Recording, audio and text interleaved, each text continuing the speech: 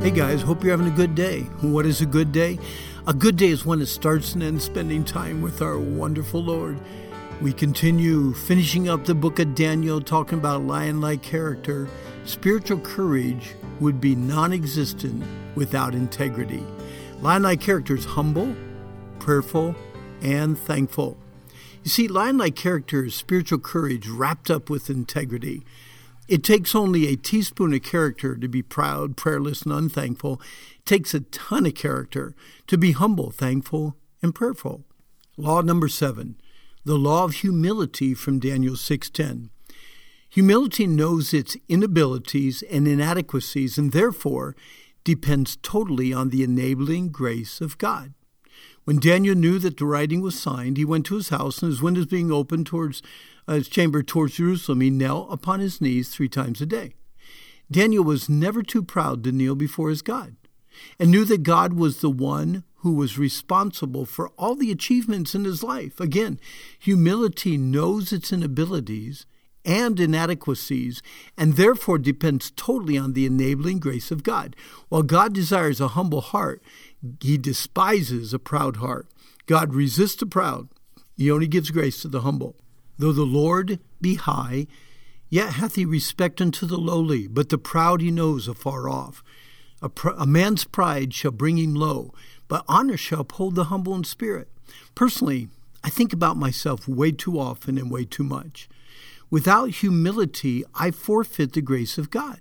Without humility, I walk in the weakness of my own flesh. Without humility, I struggle with anger and lust and fear and arrogance.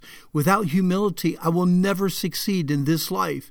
Humility, to many of us, is like a desert mirage.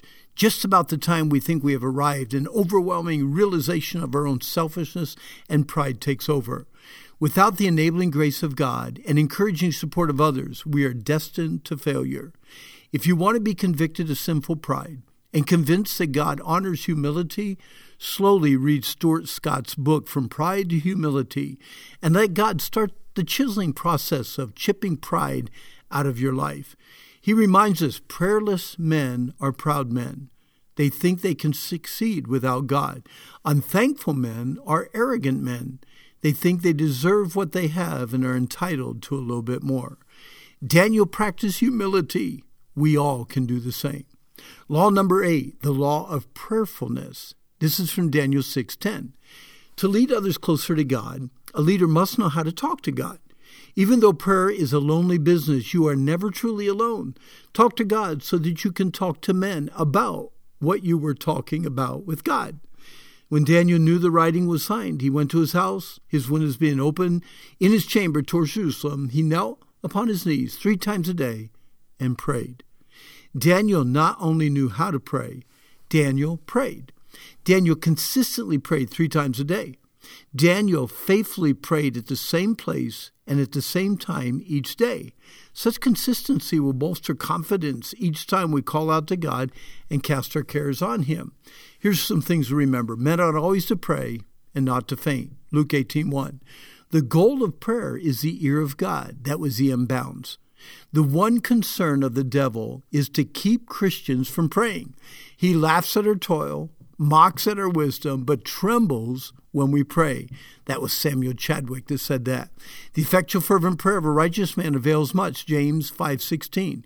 And faith sees the invisible, believes the unbelievable, and receives the impossible. That's Corrie ten Boom. Prayer is not gritting your teeth and doing what you have to do, but falling in love and doing what you want to do.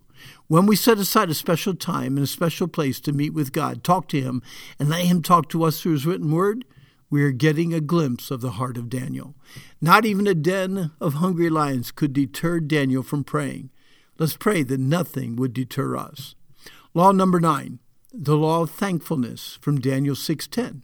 Spiritual leaders who are spirit-filled and spirit-controlled specialize in giving thanks always for all things. When Daniel knew the writing was signed, he knelt on his knees 3 times a day and prayed and gave thanks before his God. We all need to thank God more than we do.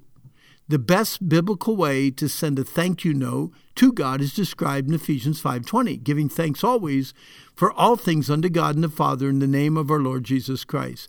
Giving, continuous and repeated action, always, at all times, perpetually, over and over, continuous. For all things, the total package, not just the part you like, but everything, unto God, even the Father.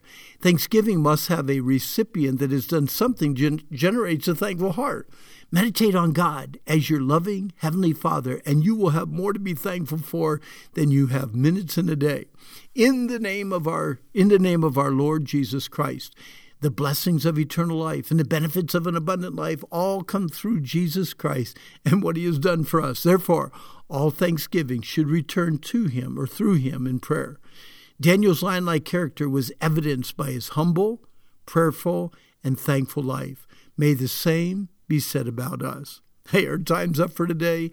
Oh, wouldn't it be great to have all this kind of leadership qualities in our life? I pray that it would be so. But again, today's the day the Lord made. Let's rejoice. Let's be glad in it. And I hope that you guys have a really, really, really good day.